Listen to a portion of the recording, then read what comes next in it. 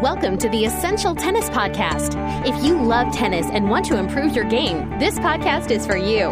Whether it's technique, strategy, equipment, or the mental game, tennis professional Ian Westerman is here to make you a better player. And now, here's Ian.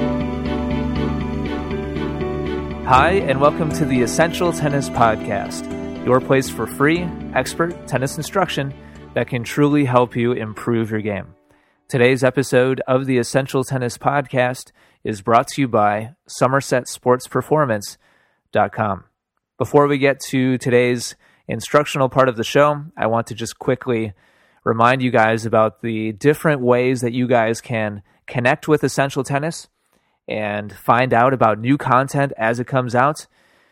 Not only do you have the forums at EssentialTennis.com, which is a huge way to connect with myself and other members and other tennis enthusiasts and people who are really passionate about the game, but you can also go to Facebook.com/EssentialTennis and also Twitter.com/EssentialTennis and YouTube.com/EssentialTennis, where there are all of the recent video analysis content that I'm putting up, talking about technique and strategy, etc. So definitely check all those things out. Now, getting on with today's show, I'm going to be doing part 1 of 2 in a talk with mental expert David Grumping. So today's show, number 96, will be part 1, and 97 will continue the conversation, and we answer a lot of great questions. So let's get down to it. Sit back, relax, and get ready for some great tennis instruction.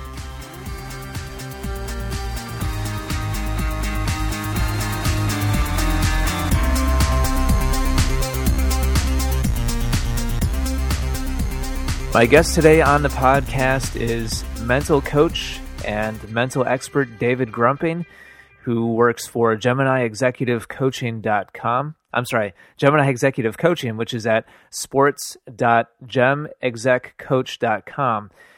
David, welcome back to the podcast. Thanks, Ian. It's good to be back. Well, you're definitely one of the, I could say the most popular guests I've had on the podcast. Mental tennis is definitely one of the topics that is the most sought after and the most requested when it comes to people asking for specific topics on the podcast. And you've been back a number of times to talk about different mental tennis and mental toughness issues. And so it's really good to have you back on to talk about even more topics that we have not covered before. So welcome back to the show, and it's really good to have you. Cool. It's good to be a regular. Yeah, man. Well, before we get started, go ahead and tell people, I gave the link briefly there to your website, but please tell people where they can find you and what they can find on your website. Yeah, sure. It's I'll say it again. It's sports.gemexeccoach.com or it's sports.geminiexecutivecoaching.com. They're both good. GEMEXE coach.com. And so what on I think all the pages, and definitely the first page, I actually just stuck. There's a link. You can join my Facebook page. You can be a fan of me on Facebook, or a fan of mental toughness training on Facebook, which is pretty cool. You can follow me on Twitter, and there's also a link to subscribe to my blogs. I've got a blog, which is really cool. And I also I post some of the older podcasts courtesy of Essential Tennis that we've done up here, and so it's you can come and learn and all that stuff too. So all pretty much for free. Cool.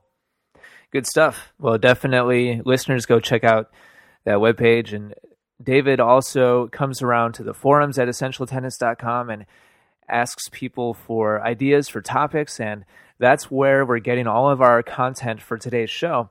And we're going to be answering a whole bunch of questions today, and we're actually going to be making this a 2-part series. We're going to be answering a couple of questions today. This is podcast number, I think this is going to be 96, and in podcast 97, we will complete our conversation. So David and I are getting ready to do a long recording session here, and it should be really good. I'm looking forward to it. Hopefully I hold out okay, David. I had a cold over the weekend, and I've just gotten over it today, so if my voice sounds a little weak, that's why. All right.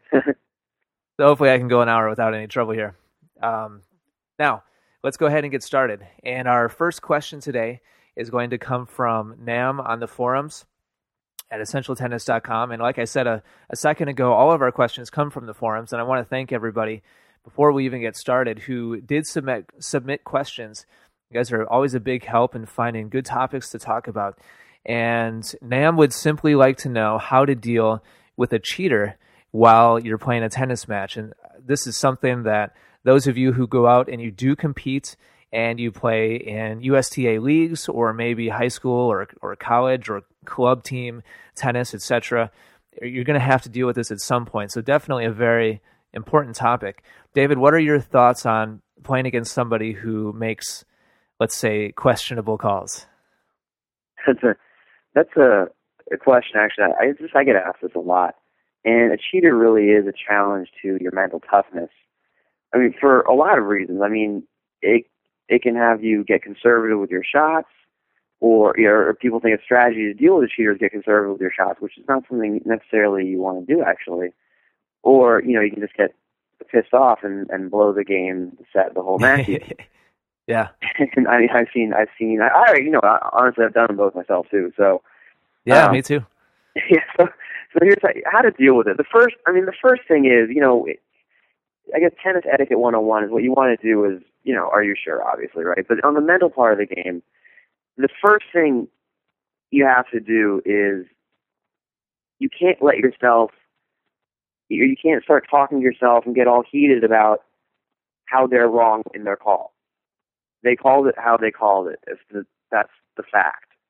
And what you got is you can ask them, are you sure? And the degree to which you blame them, get mad at them, think they're wrong, or think they're terrible people for whatever call it is the degree to which your mental game is going to suffer. Because that's what your focus is going to be on instead of playing in the zone. So it really takes shifting your focus from how wrong they are, how much of a jerk they are, how they just screwed you, all that stuff. It takes shifting your focus from that, and you also may want to think what exactly goes on in your head about them. Because you want to kill them, right? It takes shifting your focus from that and really letting it go to going on to focus for the next point. Because look, in reality, they just. Well, I have a suspicion about cheaters, which I'll share in a second. But in reality, they just called it, questionably, and because of that, you lost 1 point. I mean, right. You got to think that if you stay upset and focus on the stuff I mentioned before, chances are it's going to have you lose a lot more than 1 point. Yeah, good point. Keep losing. And people forget about that we get all bent out of shape with the cheater and how they're a jerk and they're a terrible person and they're so wrong and blah blah blah. We really get focused on that, so we actually then keep losing points. When in reality, it was 1 point that we lost. And it seems like it really takes a lot of discipline, doesn't it? Because we feel like when we're on the courts and that happens, I mean, speaking for myself and I would guess most people, I mean, we feel justified in sitting there and being self-righteous and saying, wow, this is a horrible person and I shouldn't have to put up with this. And they're basically just saying they're such a bad person. Yeah. I mean, it's easy to focus on that, isn't it? Yeah, and being justified about yourself and self-righteous and thinking how they're a bad person, that's actually the... I remember in a podcast a long time ago, we talked about eating junk food on the court as an analogy or a metaphor. I'm not really sure which one. I think it was Twinkies, if I remember correctly. Perfect, Twinkies, yeah. And a Twinkie tastes good, but in the end makes you fat. In this case, it really tastes good to get justified and righteous and think how they're evil and bad. Yeah, sure. But in the end, the set that you blow because you were focused on that, that's the getting fat part. It's the same principle here. And and lastly, people may or may not agree with me about this, but especially for junior players, I have a suspicion that cheaters in the end, and you may or may not agree, but this is a viewpoint I take, and it really helps me shift my focus from they're a jerk and a cheater to what can I focus on to win. That I think that cheaters, especially the juniors, they're not actually really bad people and they're evil and they're trying to actually cheat. We just think they're cheating. I think cheaters are just bad at calling the lines, especially with juniors. because I've spent the time in the court. And I see kids, and juniors. They make bad calls all the time. Yeah. And yeah, I think there's. Malicious. Well, I think it goes both ways, personally. Yeah. And I mean, I've seen. You're right. I've definitely seen kids and adults who I totally agree, who are just bad at calling the lines, and maybe their vision's not great, or their depth perception, or whatever. I've definitely seen that, but I can honestly say that I've seen several. I'll say many. I've seen many cheaters too. Oh yeah, they're definitely out there for sure. But and whether they're really trying to cheat or not, I don't know if it's the truth. But it's something that really helps me to focus on, or to shift my focus from they're a terrible person and give up my my righteousness and justification, because it's easy to slip into. Right. And one thing to add is I've seen players, call a ball that is way out. I've seen them call, especially juniors, they call it in, and I have to argue with them like, no, that was out, and they're calling the ball in. Yeah, sure. And so I've seen them call the ball and really stick to their call that is not beneficial for them too. But, so maybe it would be smart then, just for our own benefit, to just kind of give them the benefit of the doubt. Certainly at first, just so that maybe we can keep our focus a little bit better. Yeah, yeah. That's one thing that really helps. And it's when my call or my perception or my view is better, more valid than their view. That's when you really get in trouble. Yeah, sure. Because that's when you're eating Twinkies, and and then you start to worry about. Another piece with playing a cheater is first to give up that one, the righteousness we would all already discussed. But another part of it that's really important is, we think a strategy is to start getting conservative when we start getting afraid to hit anywhere near a line. And that's also something, that's a whole other aspect of it, that I don't know if we have another podcast or if we're going to later from one of the questions, but that's all in the domain of playing to not lose. Right, yeah. Yeah, that's a topic we've definitely covered before in past shows, and I agree with you. It can definitely lead towards that kind of tentative or careful playing that can kind of knock us off of our A game. Right, it's another thing that we can let a cheater have that effect on us also, which is something to definitely avoid. Playing to not lose. I hope I don't miss. That's all playing to not lose, and it's not gonna. If you play to not lose, chances are you're not going to win. Sure. Well, let's move on to our next topic. Unless you have anything else, any other points to make on that, David? No, that's all set with that, I think. Okay. Well, let's move on to our next question, which comes to us from Charles O. in Santa Cruz, California. Charles says, "Hi, David. How do you deal with losing? Sometimes I get so frustrated when I lose, especially in matches that I feel like I should have won," and he puts that in quotations, that I almost feel like quitting tennis altogether. And while you can use your other advice for improving our mental toughness and chances of winning, let's face it, we are all going to lose sometime. In fact, 50% of all participants in matches will be losers. That's a very, very astute observation there, Charles. So I'd be curious to hear what you have to say about this, and I'm curious to hear what you'll have to say about this as well, David. Because, and I'm going to go ahead and speak for all the perfectionists out there. It can be really hard for me to lose any match, even against a player where if I sit down and I'm really honest with myself, I know that this player was a lot better than me. In the past, for myself personally, if I don't play like past my own potential, I just feel like I had a crappy day and it was a bad match and they got lucky and all this stuff. And I personally kind of struggle with what Charles is talking about. So what are your thoughts on this? Yeah, the first thing is, there, any given Sunday we can either win or lose a match. We can beat a player who we quote unquote should beat or quote unquote should not beat, or it's up in the air. And we can also lose to someone we should not beat. And, the results are going to happen however they happen. But the thing to really do is, it's easy to sit down after the match and start berating yourself and start kicking yourself. And, the whole phrase, I should have won that match, that's something that's really, that's actually something we use to berate ourselves and kick ourselves. And it's something to really just not let yourself indulge. It's a little bit like, how we berate the cheater. This time we're doing it to ourselves. I should have won. I suck. I can't believe this. I need to do so much better. All of that is part of eating a Twinkie again, except it just makes you unhappy in the end. We're kind of having a little pity party for ourselves, huh? Yeah, exactly. Like a pity / kicking yourself party really won't. See, we think we have to punish ourselves if we did quote unquote bad or wrong by losing a match or something.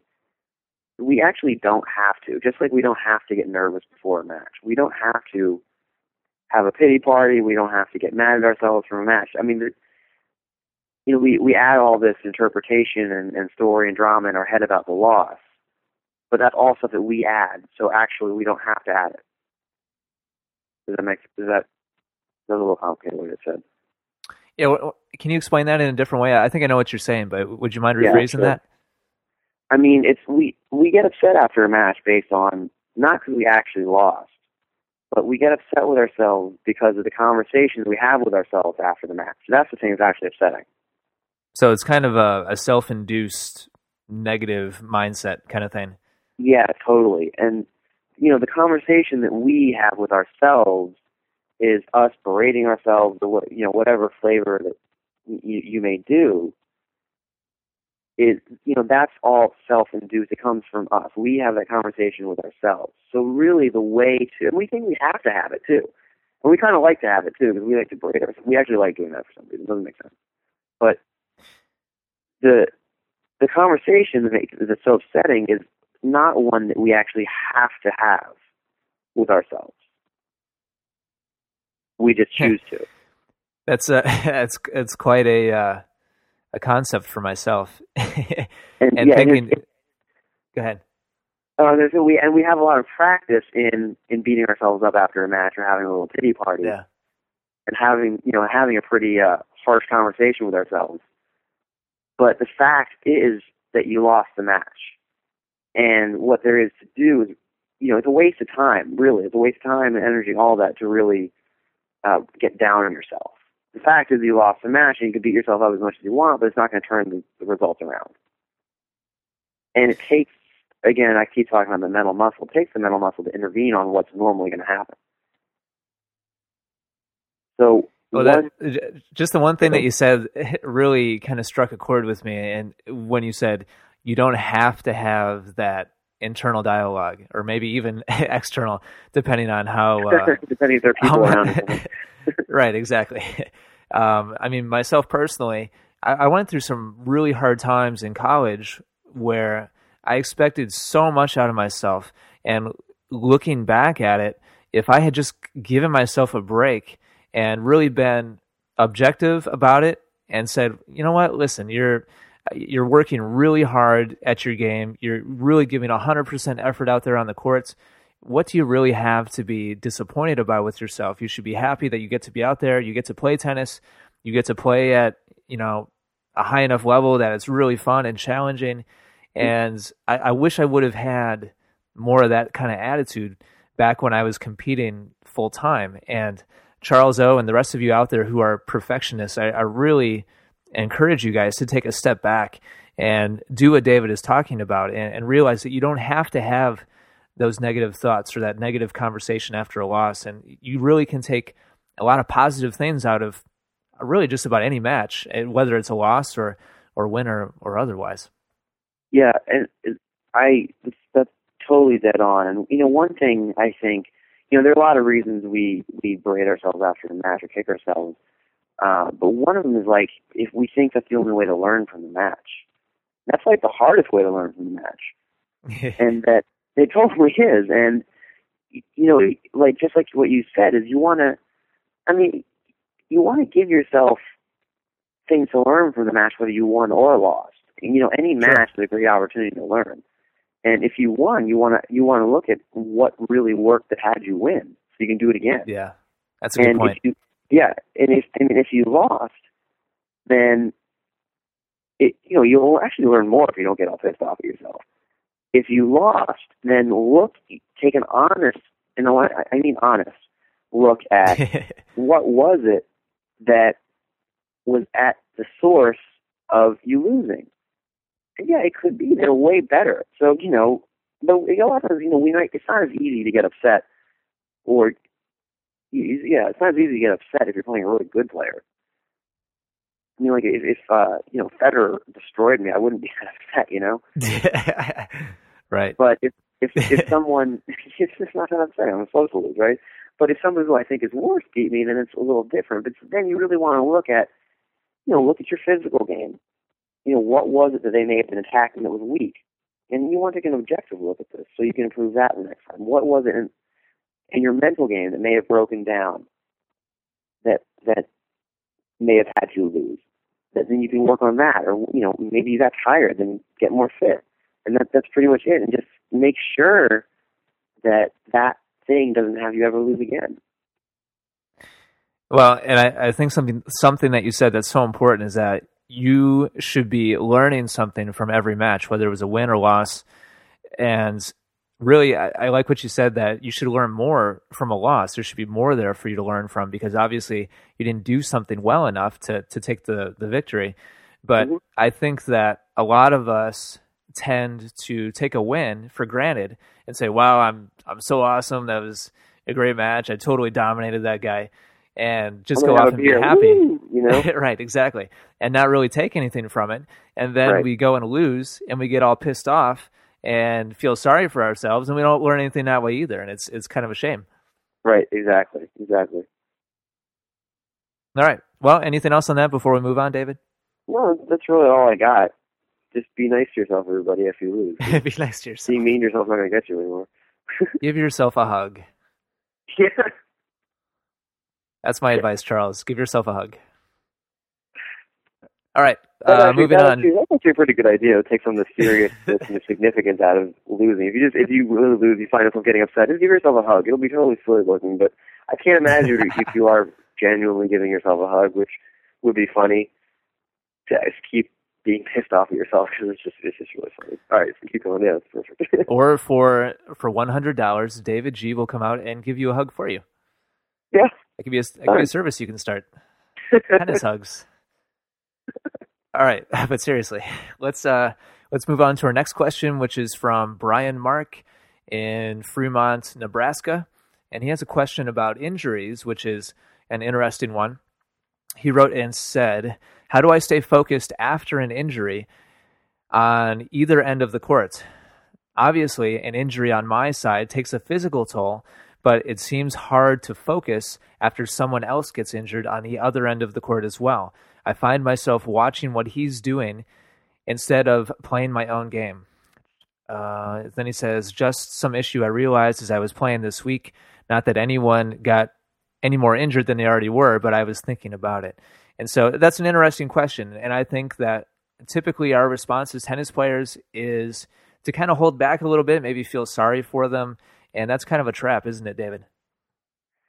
Yeah, I would say holding back and feeling sorry for the other person is always a trap in tennis, whether they're hurt or not.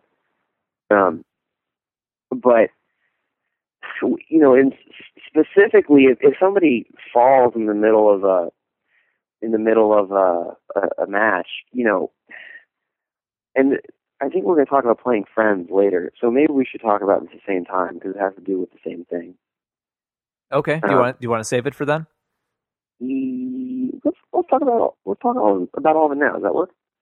Oh yeah, sure. Yeah, go ahead. Well, do you want me to read the friend's question, or just go ahead and get started with this one? Yeah, read the friend's question. I also should probably hear the friend's one to make sure they actually do understand the answer. All right, and this question comes from John in real life, who is in California, and he wrote and said, "David, I'd like to hear a few tips on playing friends. I find my focus and assertiveness on the court are far better when I'm playing somebody I don't know. When I play friends, I'm frequently very casual about it. I keep telling myself I'll be better focused, but I always slip into my old, over-relaxed, jovial play. I know I can be more focused because I do it against strangers. I just don't bring it out onto the court in matches that don't have any real bearing. So he's kind of talking about practice matches here, but I mean, those are important too. And there's going to be a time if you guys play a lot of tennis competitively in your region that you're going to play your friends at some point in a real match anyway. So let's go ahead and talk about that, David. Right. Yeah. It's, if somebody falls in the middle of a set, or if you're playing a friend, it's actually, to be mentally tough, it's really the same thing. And it takes giving up a couple of notions, or a couple of notions, I guess would be a good way to put it. Okay. And, the first, whether somebody falls or whether it's your friend, people have an innate desire to be admired. And a lot of times we think that being nice or likable is going to get us there. And it may in some situations, but on the tennis court, it will not. See, with being nice on the court, there's really no space for it. So we think we're being nice by going easy on the guy who fell, or, letting our friend be in the match or something like that. But it's, doing that is actually a disservice to them, because think about it. Do you really want someone playing light on you? Not real. I mean, I don't personally. Yeah, it's kind of almost more of a right, exactly. It's kind of more of a diss to have somebody let up on you and kind of feel sorry for you than it is to just have them crush you. Yeah, exactly. If somebody lets up on you, if you're letting up on someone, you're actually diminishing them. Oh, poor guy, he fell and he's hurt. Poor guy. It's diminishing. He can handle it. He's fine. I'm sure he's falling on the floor. Maybe not on the court, who knows? Or it's like if we act like if we beat someone, they're going to get really upset and they're going to get really upset and stop talking to us or something. It's people are not that small. People can deal with getting upset. And plus, I think it's important to point out, David, that even if they have fallen and maybe they've twisted an ankle or something, they've made the decision and they've chosen for themselves to get back up, go back on the court, and they've said, yeah, I'm fine. And maybe they're not fine, but they've made the decision to continue to compete. And they're going to go ahead and assume that you're going to try to beat them, because that's kind of the point of what's going on. And they're going to try and beat you. And it's kind of weird to get on a tennis court where the game you're playing is tennis, where there's a score and there's some, you're supposed to be trying to win. That's the game you're playing. It's weird to get on the court with someone and play a different game, like being nice to someone game, or they're trying to be liked and admired game. That's weird. It doesn't make sense. It's like, I was going to use a sports example, but I mean, it's like a different sport, but I mean, it's like getting on the court and playing, soccer. It's just you're doing different things. Well, I think there might be one exception to that, and that would be clearly there are times where it's a social environment and you're playing just to catch up with friends or get some exercise or whatever. But that's different than what we're talking about, which would be a competitive environment. No, I completely agree with that. But if you get out on the court to play a match with a friend, there's no environment to be nice. You're not supposed to be. And it's great to be really friendly and really nice to the person you're playing. But when you actually get in the match, stop, and then you can start again. Be really friendly and be really nice to them again. And people can handle losing. I'm sure they've lost before. So what if you're playing against your friend, and your friend gets injured? Ooh, double whammy. Should probably stop playing. I don't know. That'd be tough. Look out for their best interest. If they really want to keep going, then kick their butt, and maybe they'll. I think some listeners might say to you, David, man, you're sounding kind of too cutthroat to me, and maybe, this sounds kind of mean, and you know, you need to not take this so seriously. It's just a game, that sort of thing. What would your response be to those kind of statements? Well, I mean, this is true. I'm talking more about it in a you're playing someone in a competitive match type environment. But you really do have to. I mean, I am taking a pretty cutthroat approach on it. But you really want to gauge if it's friendly and it's social. If you're playing someone, how serious you want to act towards it. But the thing is, a lot of times, having competition, both really competing with someone is a lot of fun too. And you can also have, or you can have be social and relaxed. But it's kind of up to you to gauge the situation. And I don't know if was the question addressed more towards if you're playing a friend in a tournament or if you're playing more just like Saturday afternoon in the park. I wasn't really sure. Sure. But it's really up to you. It's a little difficult to answer hypothetical situations like this, right?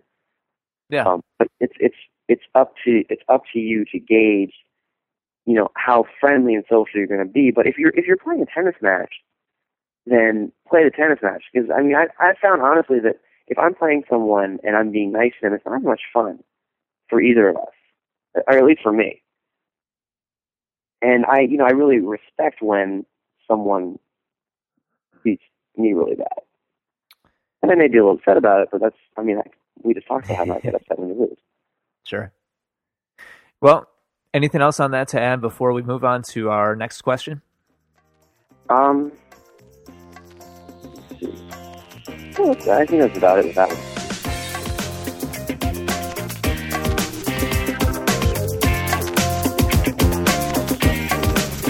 All right. That does it for today's episode of the Essential Tennis Podcast, episode number 96. And to listen to the rest of our conversation, make sure to tune in next time for podcast number 97. And this is only half of the conversation myself and David had. We talk about several other really interesting topics, several of which we've never talked about before on the show. So definitely make sure to check it out. And the best way to continue to get the Essential Tennis Podcast is definitely on iTunes. iTunes is a MP3 player software from Apple. You guys can download for free. And in their music store, you can subscribe to the podcast, again, for free, and receive the show each week as it comes out, right as I release it. And it kind of organizes and keeps them together for you. So I highly recommend that you use iTunes to manage the show and download it automatically each week. So check that out if you're not already using it. All right, that does it for this week. Take care, everybody, and good luck with your tennis.